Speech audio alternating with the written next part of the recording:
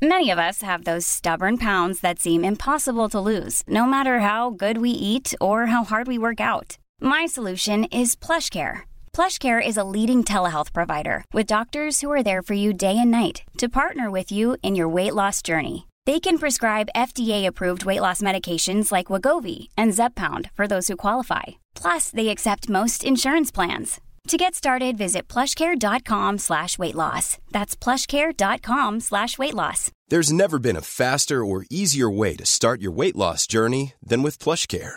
PlushCare accepts most insurance plans and gives you online access to board-certified physicians who can prescribe FDA-approved weight loss medications like Wegovy and Zepbound for those who qualify. Take charge of your health and speak with a board-certified physician about a weight loss plan that's right for you. Get started today at plushcare.com/weightloss. That's plushcare.com/weightloss. plushcare.com/weightloss.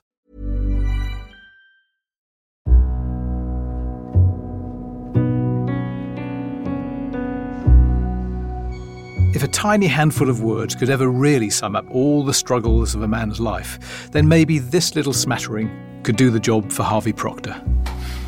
I am completely innocent of all these allegations. I am a homosexual. I'm not a murderer. I'm not a paedophile or pederast. He's speaking at a press conference in 2015, pleading for his reputation and his freedom. He would say, I think, in fact I know, that he was effectively pleading for his life. He'd been caught up in a huge and deadly serious police investigation called Operation Midland, and he was being accused of really terrible things. I hadn't met him when he gave that press conference, so I was looking for clues about him, and there were plenty, even in that short clip. He was precise, with a deliberately old-fashioned way about him, and in front of the lectern at that presser, he was trying desperately to hold it all together. I was struck at the time that he said homosexual, not gay, but now I know he never says gay if he can avoid it. And who says pederast these days? But the main thing was that the press conference where Harvey Procter spoke those words was one of the most amazing, riveting performances I've ever seen. And it was absolutely the culmination of a lifetime of experiences. He's lived his life as a gay man while the wheels of social change have been turning. But more than anyone else I can think of, he's got caught up in the machinery. His story is a sort of bruising, battering account of how the media, the police and politics have treated gay people in public life, and people with views we think are extreme. In a way, I think it's a challenge to all of us. How did we, I mean me, you, the public, the press, the police, end up collectively forcing this uneasy, reserved character to hold that press conference and lay everything bare in the hope of rescuing himself? What had he done? And what had we done to get to that moment? I'm Kerry Thomas, and this is episode 1 of Pariah from Tortoise Studios.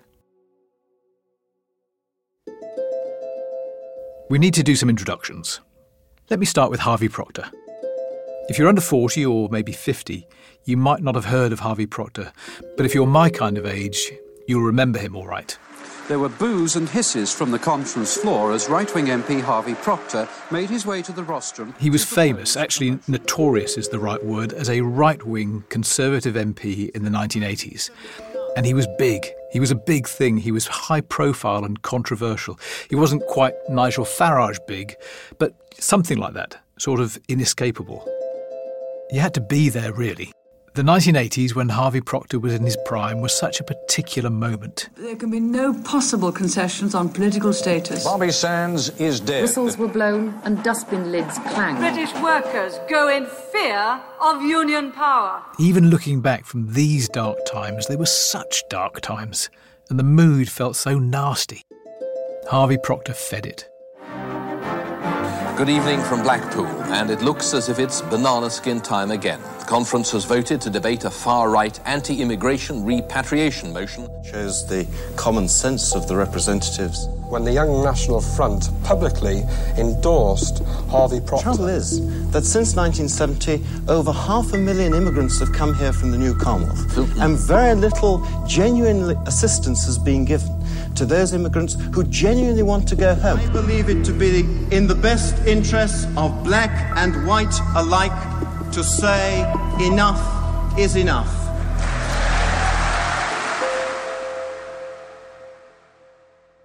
It was a hard time to shine if you were cast, or if you cast yourself, as the country's lead pantomime villain. There were so many strong contenders for the top role, but Harvey Procter pulled it off. I knew him just in the way that everyone knew him from the telly. And if you'd asked me at the time, I'm absolutely sure I would have said I hated him. Not in a thought-through or deliberate way, just sort of casually. In a way, I suppose, that I thought wouldn't have any consequences. But that's really the point of this whole podcast. So when it all fell to pieces for Harvey Procter, and I hesitate to say this because it doesn't reflect well on me, I would have been pleased. Not go down the pub and have a pint pleased, but enough that it would have been a bright spot in a day. And a little while after that, he vanished from my life and everyone else's. And for 25 years or so, we never gave him a moment's thought.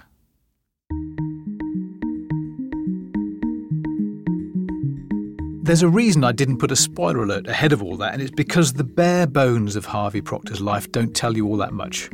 We'll come back to all of it, the whole of his life, but it's not the only interesting thing here. It's not even the most interesting thing for me. Because whatever relationship we, and I mean the public, had with Harvey Procter way back when he was a public figure and an MP, we broke up with him. And in classic breakup style, I want to say to him now, it's not you, Harvey, it's us. Of course, like everyone who ever said that, I think it's a bit him too. But definitely us. It's what we're willing to do to people we decide we hate, casually like I did, that I find fascinating. It's the harm we're prepared to do to them. It's all there in the life of Harvey Procter.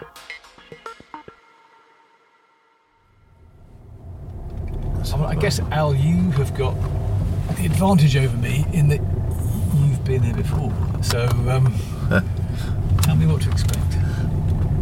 Well, you'll see that where Harvey lives is on the estate of the... That's my old friend and colleague, Alistair Jackson. Al and I are going to do this story together because we've been working on this or something similar for a few years now, since we met on the BBC's investigative programme, Panorama. Al, I think you'd been there for a few years before I turned up in 2014, hadn't you? Yeah, I'd been there for quite a while. I think you'd not been there very long, just newly joined as the editor, hadn't you? That's right. And we started on this report into Operation Midland, which I mentioned. And obviously looking back now, there are lots of people from Operation Midland who we could be making this podcast about now, but we've decided to make it about Harvey Procter. So, for you, why is it his story that stayed with you? I think because there was something different about Harvey Procter. The others you could see arguably why they were drawn into it. They were establishment figures. But for Harvey Procter, for me, it always seemed there was something about him, something about the way he was put together that had made him a target. And, you know, I'm not sure that you or I ever really answered that question making the programme, and we've not really answered it since. You know, what is it about Harvey Procter that got him into this?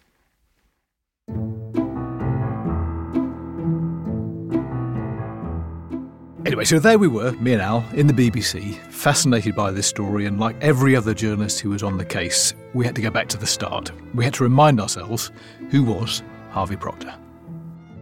Over the past year, Al and I have spent hours talking to Harvey Procter, going over everything. Al's talked to him on his own, so have I.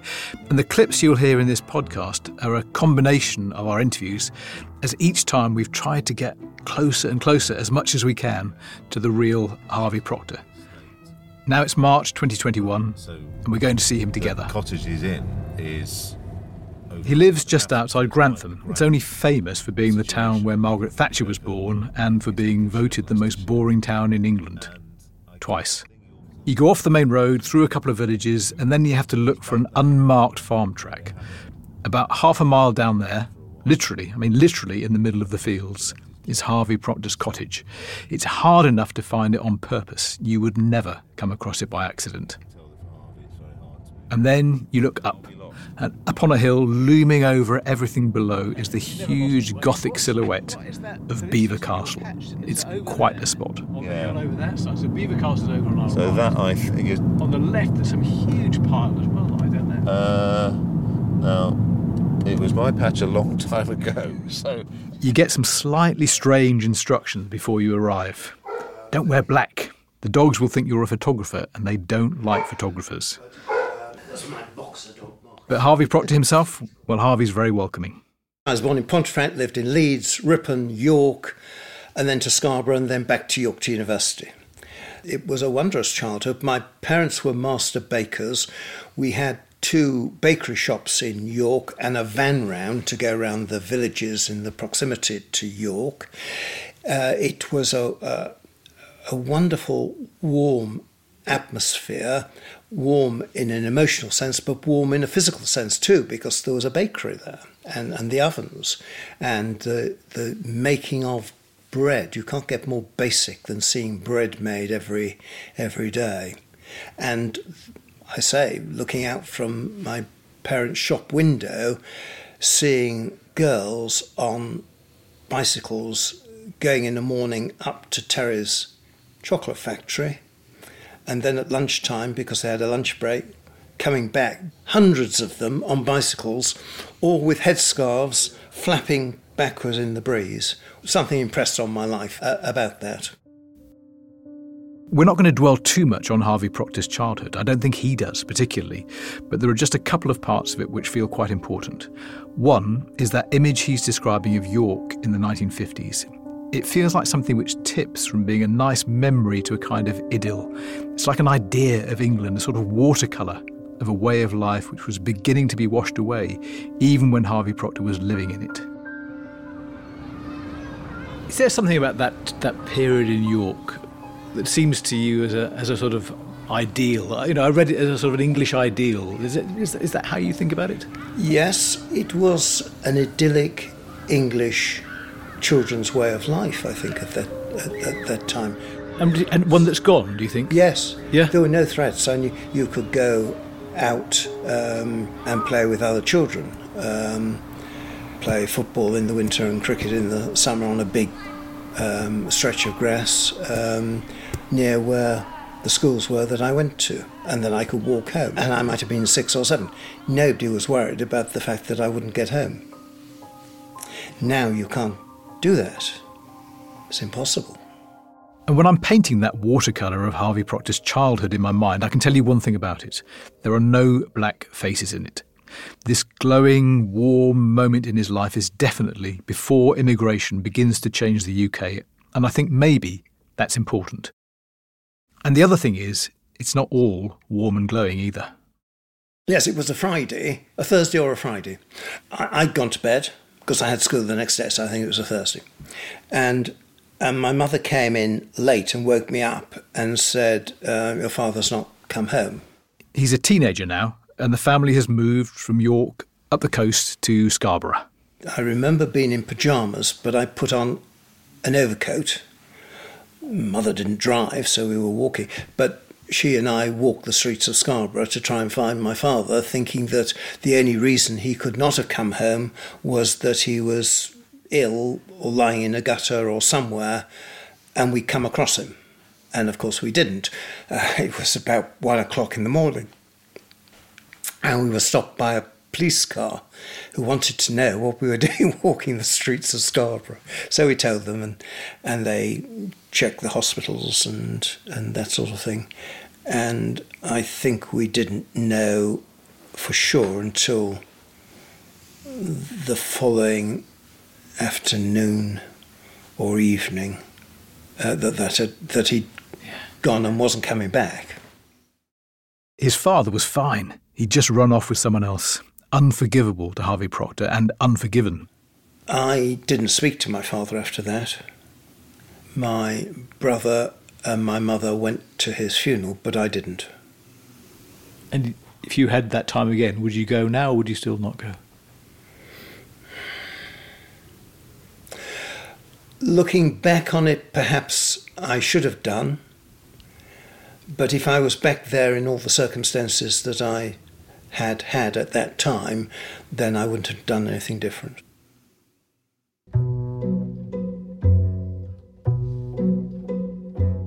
Growing up, he paints himself as not lonely, but definitely not part of a gang, and aware enough that he wanted a social life to go looking for one. I guess there weren't an awful lot of places to look in Scarborough 60 years ago, but political parties were one. And the way you describe your choice of political party is almost as if it was arbitrary, that actually you thought you were probably not a Labour voter, you're probably not a Lib Dem, and therefore by a process of elimination, I'm kind of a Tory. Yes, it was a process of elimination. It wasn't that I thought I was a dedicated traditional Conservative. My actual political views developed, particularly when I was at university. But when I was in the Young Conservatives, it was a process of elimination. I knew that I wasn't likely to be a Labour Party member because they seemed to want central control of people's lives by government. Well, I was much more a freedom of individual sort of chap. Now, you might think that that would push you towards the Liberal Party, as it was then called. But no, because even in those days, I looked at what they were saying at different times and realised that they were saying different things in different parts of the country to get elected, rather than seem to have any principles to whatever they were saying on any particular date. So that wasn't for me. So although the Conservative Party didn't seem to me to be perfect, it seemed to be the only thing that was left. Harvey Procter wrote a book about his life a few years ago, and it's obviously a useful thing to read when you're making a podcast like this. And in a way, I'd say it's remarkable. It's remarkable, and I don't say this to be mean or particularly critical, for the lack of insight that Harvey Procter seems to me to have into himself. It's so glaring that you don't always believe what he's saying. But on this, on why he joined the Young Conservatives, I do believe him. He was going to get some hardline convictions, and he was going to get them with a vengeance when he did, but not just yet. But there was something I struggled to believe in his book. There's no mention of teenage crushes, not a word about being attracted to someone or even the kind of person he might have been attracted to until he's 20-something.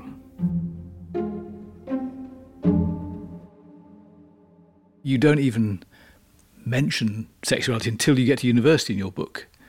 And it must have occurred to you before then. Well, there's a very good reason for that. I did not have sex with anyone, including myself, until I was 23. So I'm not going to invent past feelings or views about sex which weren't there. Okay. And can't have been there because it wasn't in my nature to do anything like that until I was 23.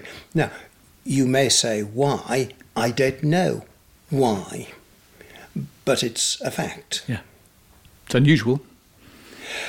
From what I hear and when I talk to people, when I do have those sort of conversations, it's not very often, I'm told, I now understand, it is very rare.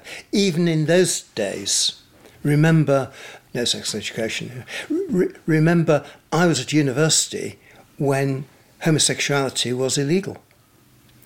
Homosexuality only became legal in 1967, and it was quite limited over the age of 21, only one-on-one, only in private, not in front of anybody else, don't scare the horses, etc., etc. So it's very, very limited. But all my school life and into my first year of university, homosexuality was illegal. So I don't know, maybe you could believe that a person didn't have sex even with himself until he was 23, but those reasons don't really stack up. I've never met anyone before who said they didn't think about sex or sexuality, even their own, because there was no sex education in school. And yes, homosexuality was illegal, but not with yourself.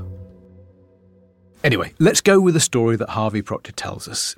He's a late developer, and he's probably not the first late developer when he falls in love for the first time at university, to fall in love with the wrong guy. I came to a view that probably the best politician around when I was at university and thereafter was Enoch Powell. In this country, in 15 or 20 years' time, the black man will have the whip hand over the white man. That, you might recognise it, is a line from the most incendiary speech on race relations that's ever been made in this country. A speech which got given a title so we could use it as a shorthand for everything it stood for. The Rivers of Blood speech, made by Enoch Powell in 1968. It made a sort of dark box office star out of Enoch Powell, even got him onto the Dick Cavett show on television in the United States. Of course, we are not concerned with the increase in the total population from, say, 55 to 60 million. Mm-hmm. We are concerned with the increase in an element of a population which is profoundly different, thinks itself different, is seen as different from the rest. A lot of people have written about their experience of growing up in an ethnic minority community in Britain at that time, how the rhythm of the abuse and often the violence they suffered rose and fell around the moments when Enoch Powell stepped onto the stage. He was like the conductor of a terrible orchestrated whirlwind which blew through parts of the country when he summoned it up.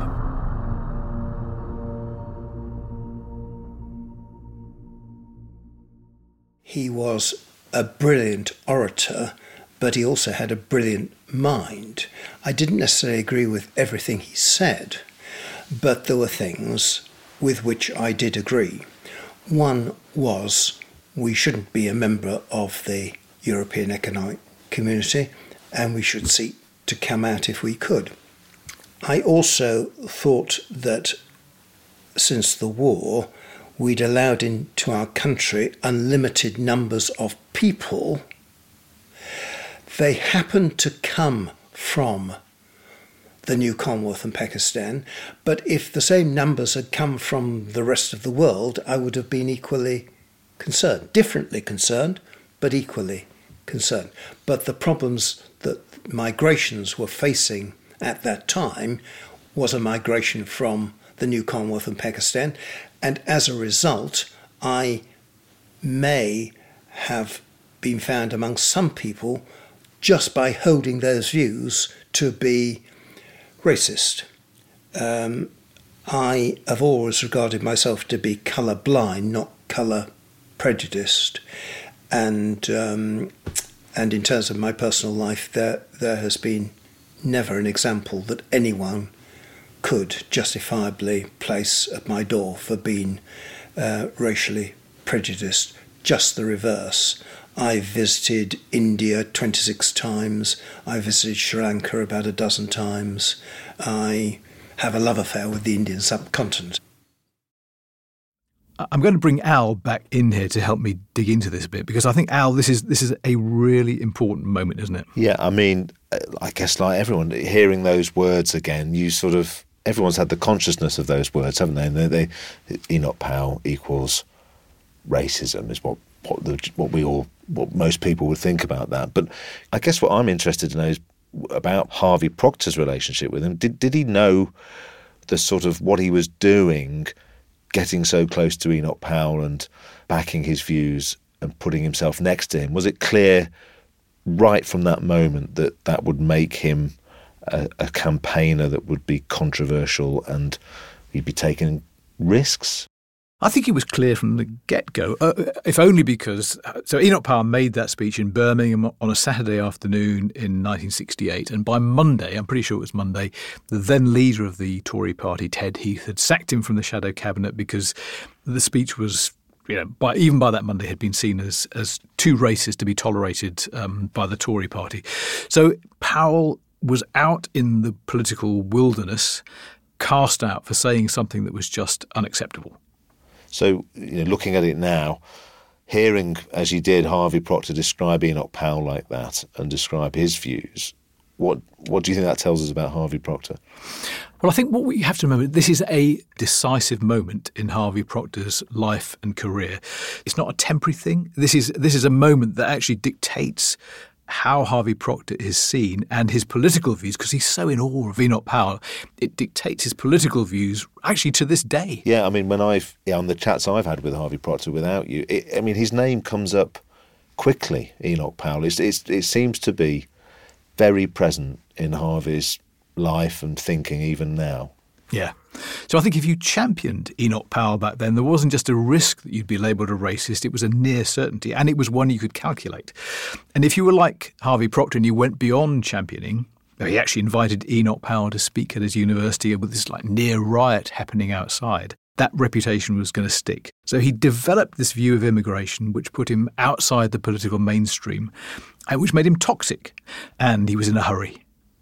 Whereas others might want to be a nuclear scientist or a doctor or a train driver or a bank manager, I wanted to be a member of Parliament. I gave myself 10 years from leaving university, 1969. I got in 10 years later, almost to the year. 10 years is the kind of deadline setting that some young people do, which hardly ever works out. But sometimes it does. The 1979 election result in Basildon had the biggest swing to the Conservatives in England, and it was over 11%. It was a by-election swing in a general election. And it became a symbol of Margaret Thatcher's victory, didn't it? It was the constituency. It was 4 o'clock, Basildon, Tory gang. And then we knew, didn't we, then? Yeah. Now, I think there are obviously people in the Conservative Party who didn't like my support for Enoch Powell, who didn't like my anti-common market views and didn't like my views on immigration. So I think people tended to say wonderful victory for the Conservatives in Basildon rather than a wonderful victory for Unfortunately, that terrible Harvey Procter has won it, yeah. Yes. I think there's a lot of wishful thinking that I wasn't there. But you couldn't expect me, having said what I was going to do to my constituents, on behalf of my constituents, and what I was going to say in a manifesto, get elected with an 11% swing, and then do the precise opposite. Other politicians might do that, but that wasn't for me. And so, tall, blonde, wildly controversial and 32 years old, Harvey Procter burst onto the scene. And on his appearance, his fellow MP Matthew Parris wrote in a book later, the trouble for Harvey, who was not a Nazi, was that he looked like one. We should close the door completely now on further new Commonwealth immigration, and that includes dependents, and we should encourage people to go back to the new Commonwealth in Pakistan. That actually would have the overnight effect of reassuring the indigenous community that, in the words of the Prime Minister, they would not be swamped in their own country.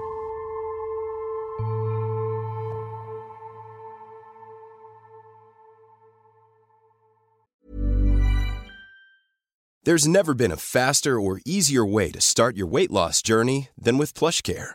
PlushCare accepts most insurance plans and gives you online access to board-certified physicians who can prescribe FDA-approved weight loss medications like Wegovy and Zepbound for those who qualify.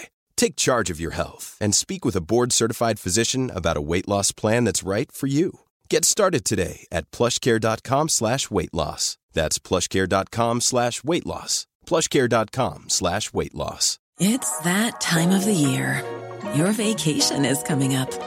You can already hear the beach waves, feel the warm breeze, relax, and think about work. You really, really want it all to work out while you're away. Monday.com gives you and the team that peace of mind. When all work is on one platform and everyone's in sync, things just flow. Wherever you are, tap the banner to go to Monday.com. If you thought the only way to get a more defined jawline with natural-looking results was through surgery, think again. Juvederm Volux XC is a non-surgical injectable gel filler that improves moderate to severe loss of jawline definition and can help you achieve natural-looking results with little downtime. Even better, this improved definition lasts up to 1 year with optimal treatment. No maintenance required. Improve jawline definition for a smooth, sculpted look with Juvederm Volux XC. For important safety information and to find a licensed specialist, visit Juvederm.com. That's Juvederm.com. Not for people with severe allergic reactions, allergies to lidocaine, or the proteins used in Juvederm. Common side effects include injection site redness, swelling, pain, tenderness, firmness, lumps, bumps, bruising, discoloration, or itching. There's a risk of unintentional injection into a blood vessel, which can cause vision abnormalities, blindness, stroke, temporary scabs, or scarring. Talk to a licensed specialist to find out if it's right for you.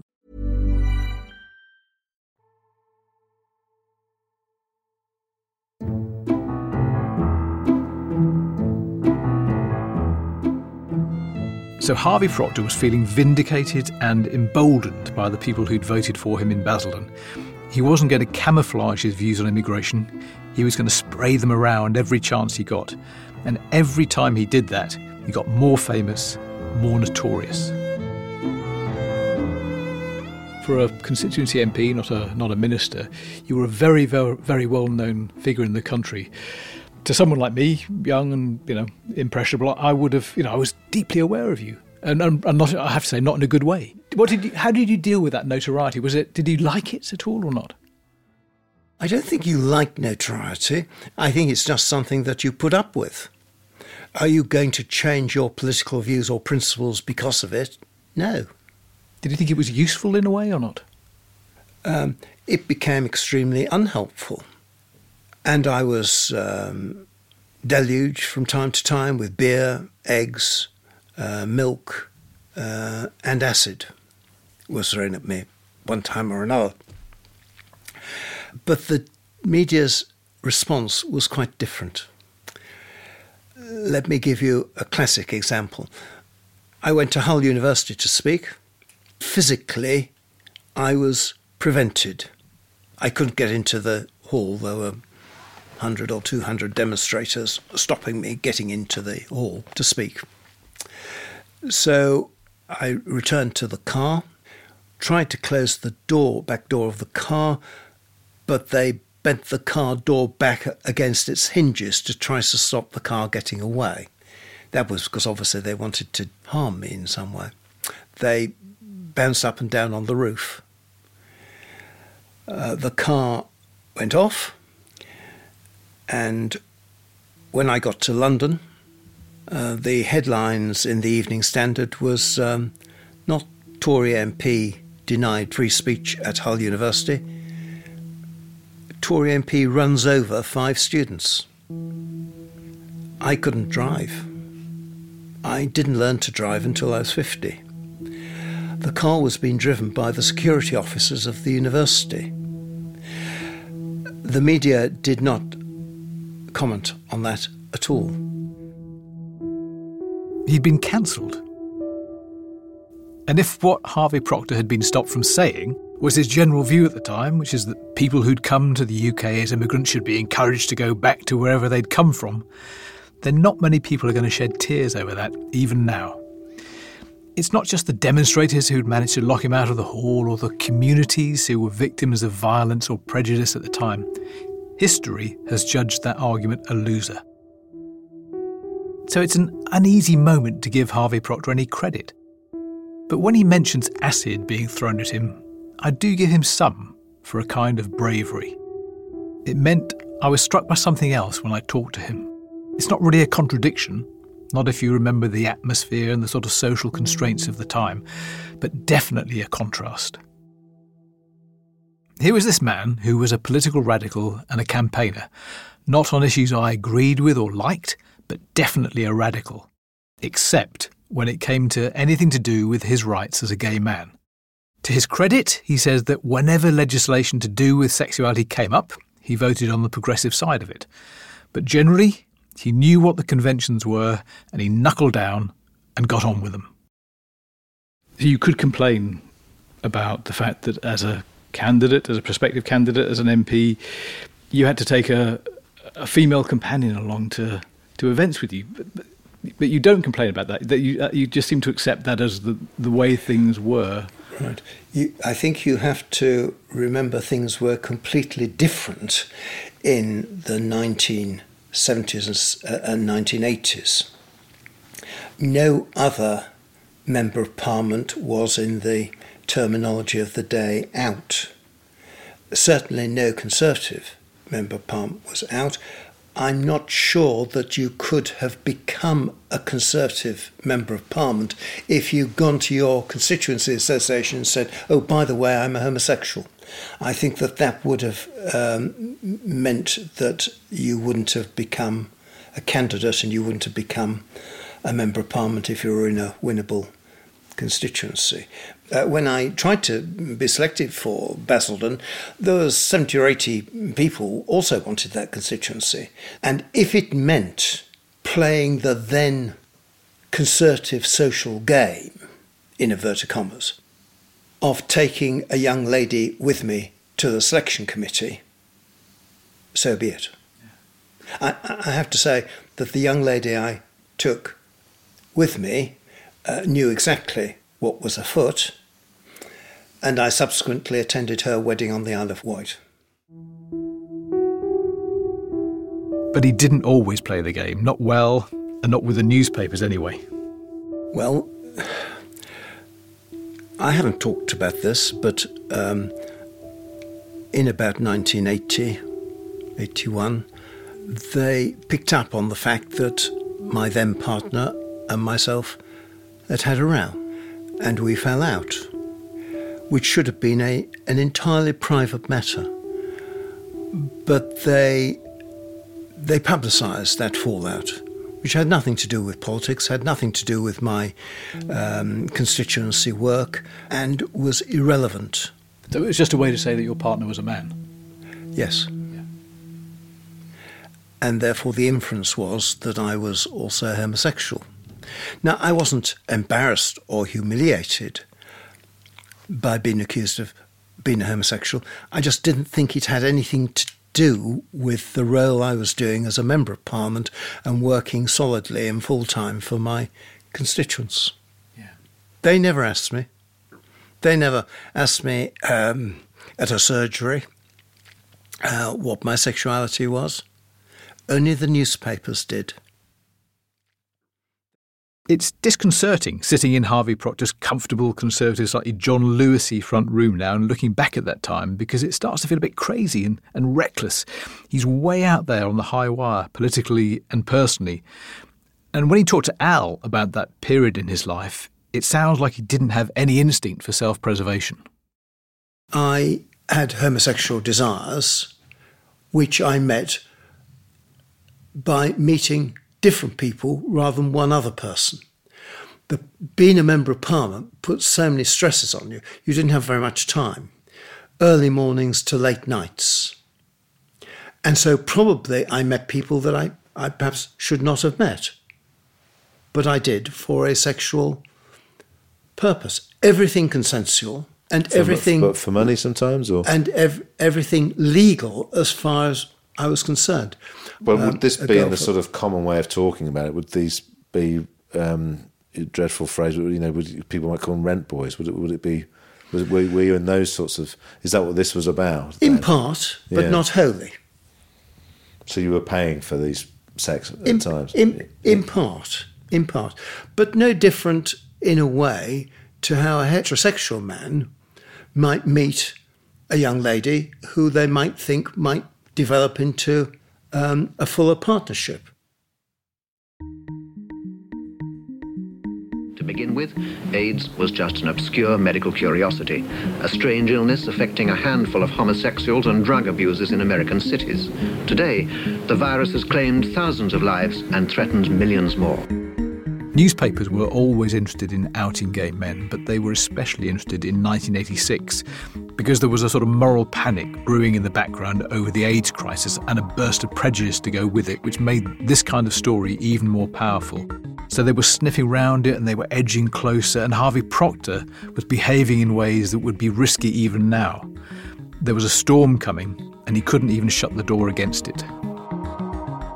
There was one famous occasion when I was at the House of Commons working late on a Friday, and a journalist and a photographer knocked on the door thinking I was home on a Friday night. And my mother opened the door, and they said they wanted to speak to me, and she said I wasn't in, and they didn't believe her. And they went into the house and searched the house. They searched under the beds and in the wardrobes and in the bathroom, everywhere in the house, because they thought I was definitely at home. I wasn't. And so when I got in, my mother was in quite a state.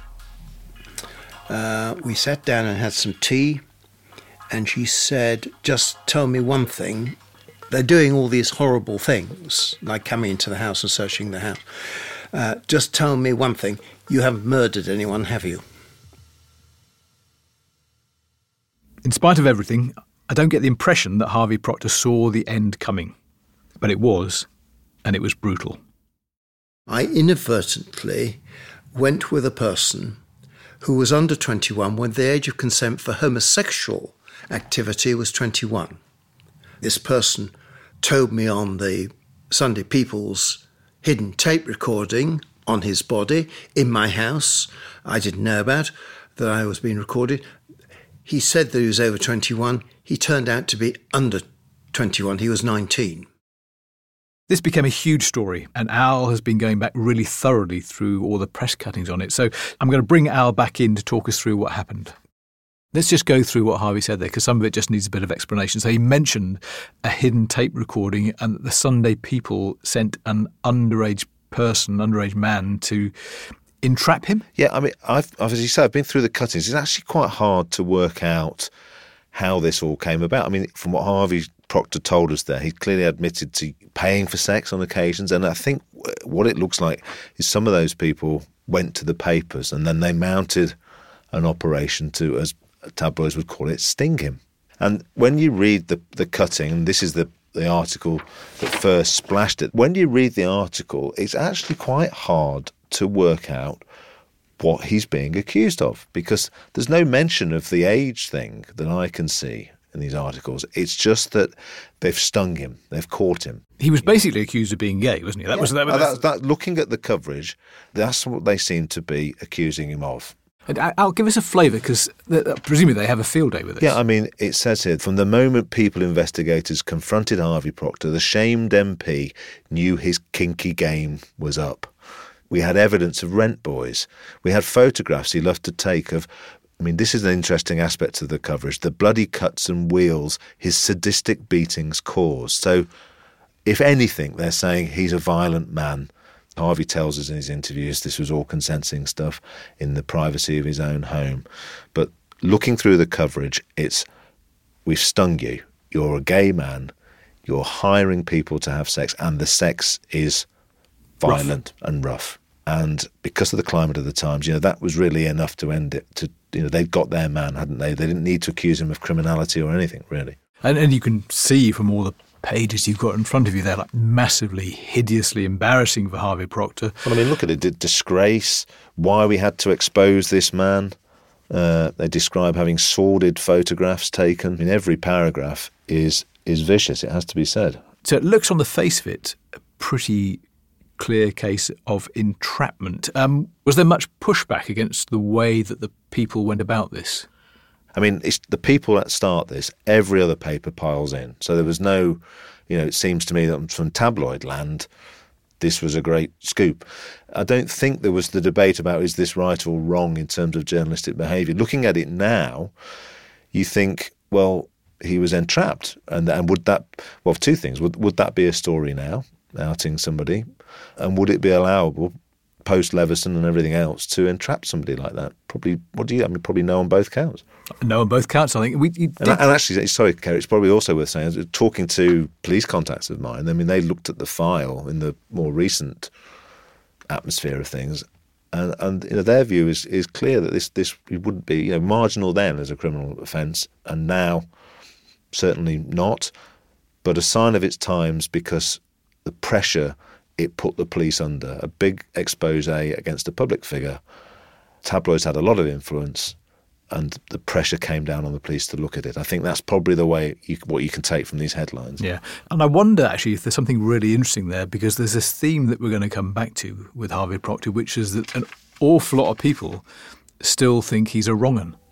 Yeah, and we've talked about his political views, but this surely, these headlines you've got in front of you, disgrace, spanking MPs, shame. Can you move on from that in terms of reputation, how people remember you? Probably not. Are people bothered about how that story was obtained? Probably not. It was published, and that's probably what it shakes down to, isn't it?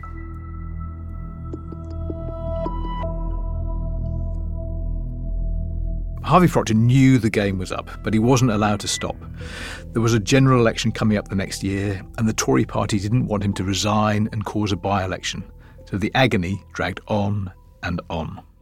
I think at the time the only person who had more adverse publicity in those months was Princess Diana. I was on page 1, 2 and 3 of all the Sunday newspapers for 6 weeks running, and that is immensely onerous and burdensome on your character. Yeah, it must be a regret that they won in the end. Yes, because all my life I wanted to be a Member of Parliament. And I thought I was doing a good job for my constituents. And looking at the election results subsequently, there is absolutely no reason why I would not still have been a Member of Parliament now. That's 33, 34 years later.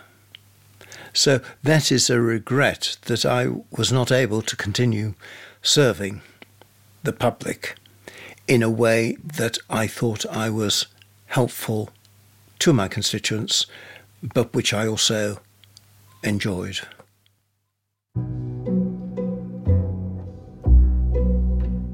By this point, as Al mentioned earlier, the police had decided to press charges against Harvey Procter for gross indecency.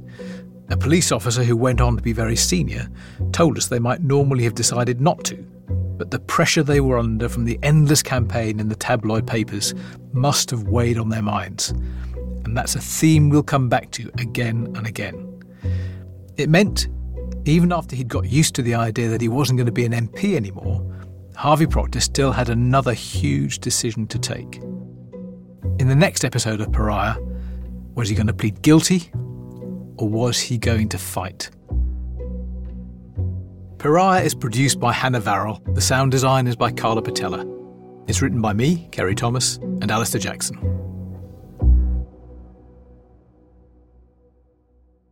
Thanks for listening to this first episode of Pariah. It's made by Tortoise Studios. We make great audio, or we hope we do, and a whole lot more. Daily news emails and open news meetings where you can help us decide what subjects to cover. If you go to tortoisemedia.com/friend and use my code Kerry50, that's CERI50, you'll get 50% off your annual membership. We'd love to have you join us. Imagine the softest sheets you've ever felt. Now imagine them getting even softer over time. That's what you'll feel with Boll & Branch's organic cotton sheets. In a recent customer survey, 96% replied that Boll & Branch sheets get softer with every wash. Start getting your best night's sleep in these sheets that get softer and softer for years to come. Try their sheets with a 30-night guarantee. Plus, get 15% off your first order at bollandbranch.com. Code BUTTERY. Exclusions apply. See site for details. Hi, I'm Daniel, founder of Pretty Litter. Did you know cats tend to hide symptoms of sickness and pain? I learned this the hard way after losing my cat, Gingy. So I created Pretty Litter, a health monitoring litter that helps detect early signs of illness by changing colors, saving you money and potentially your cat's life. Pretty Litter is veterinarian developed, and it's the easiest way to keep tabs on your fur baby's health right at home. Go to prettylitter.com and use code ACAST for 20% off your first order and a free cat toy. Terms and conditions apply. See site for details.